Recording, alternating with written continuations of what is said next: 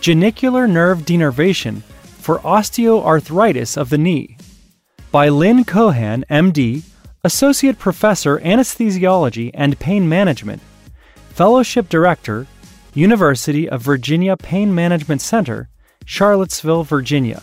Please consult original articles at www.asra.com/asra-news for figures, tables, and references, which will provide a fuller understanding of the material presented. Osteoarthritis, OA, of the knee is very common, with approximately 33% to 85% of people older than 55 years exhibiting radiographic evidence of the disease. All-cause knee pain is present in 20 to 30% of those aged 65 years and older. Knee pain affects 250 million people worldwide, and that number is expected to increase as the population ages and knee pain from OA becomes more common. Risk factors for OA-induced knee pain include high body mass index, BMI, previous joint injury, occupational hazards that place excessive mechanical stress on the knee joint, and structural misalignment. Chronic knee pain leads to disability, psychological distress, and impaired quality of life. Signs and symptoms of OA of the knee include pain that increases with activity and improves with rest, swelling, feeling of warmth, stiffness, especially in the morning or after a period of inactivity, crepitus, and decreased range of motion. Treatment includes conservative options such as physical therapy, anti-inflammatory drugs, and injections with steroids or hyaluronic acid. A recent study found greater cartilage loss and no significant difference in knee pain with 40 milligrams of intra-articular triamcinolone compared with placebo or saline at 2 years. Other studies on the efficacy of hyaluronic acid injections have demonstrated confounding results.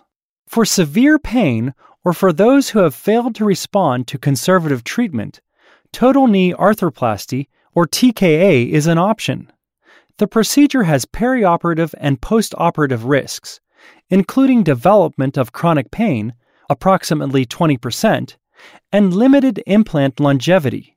In addition, not all patients are eligible for a TKA secondary to young age, high BMI, or medical comorbidities. Non-steroidal anti-inflammatory agents may help manage the pain. However, they are associated with significant risks, including gastric bleeding and increased cardiovascular events. Duloxetine, which is approved by the U.S. Food and Drug Administration for the treatment of musculoskeletal pain, can also be used. Use of opioids can lead to numerous side effects, including dependence, tolerance, hyperalgesia, endocrine imbalance, and addiction. Because of the lack of optimal treatment options, alternative methods are needed to manage patients with knee pain that results from OA. A relatively novel option is radiofrequency or RF ablation of the genicular nerves. Genicular nerves arise from branches of the tibial and common peroneal nerves. The tibial nerve gives rise to the superior and inferior medial genicular nerves. The common peroneal nerve gives rise to the superior lateral genicular nerve and inferior lateral genicular nerve. However, the latter is not targeted during RF because of its close proximity to the common peroneal nerve and the risk for foot drop. A branch of the vastus intermedius may be a fourth nerve target, particularly for subpatellar pain. See Figure 1. Thermal or internally cooled RF ablation can be used to denervate the genicular nerves. The target for the superior medial, superior lateral, and the inferior medial genicular nerves is the junction between the femoral or tibial shaft and the epicondyle. The target for the branch from the vastus intermedius is approximately 2 centimeters above the patella in the midline. If using traditional RF ablation, multiple lesions at each target should be performed. See Figure 2. The condyles should be properly aligned to accurately gauge the depth of needle insertion. See Figure 3.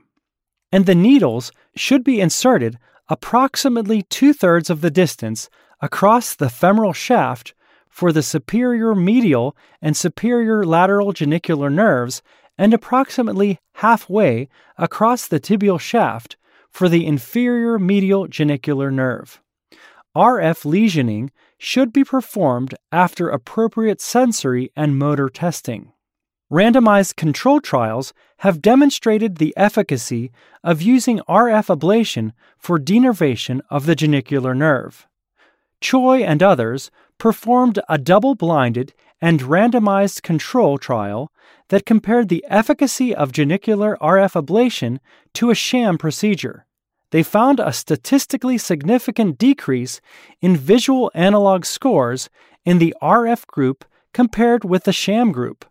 In addition, patients reported significant functional improvement and satisfaction with the treatment at 3-month follow-up. Davis and others compared the effectiveness and safety of cooled RF ablation with corticosteroid injections in patients with knee OA. All patients underwent a diagnostic block of the superior medial, superior lateral, and inferior medial genicular nerves.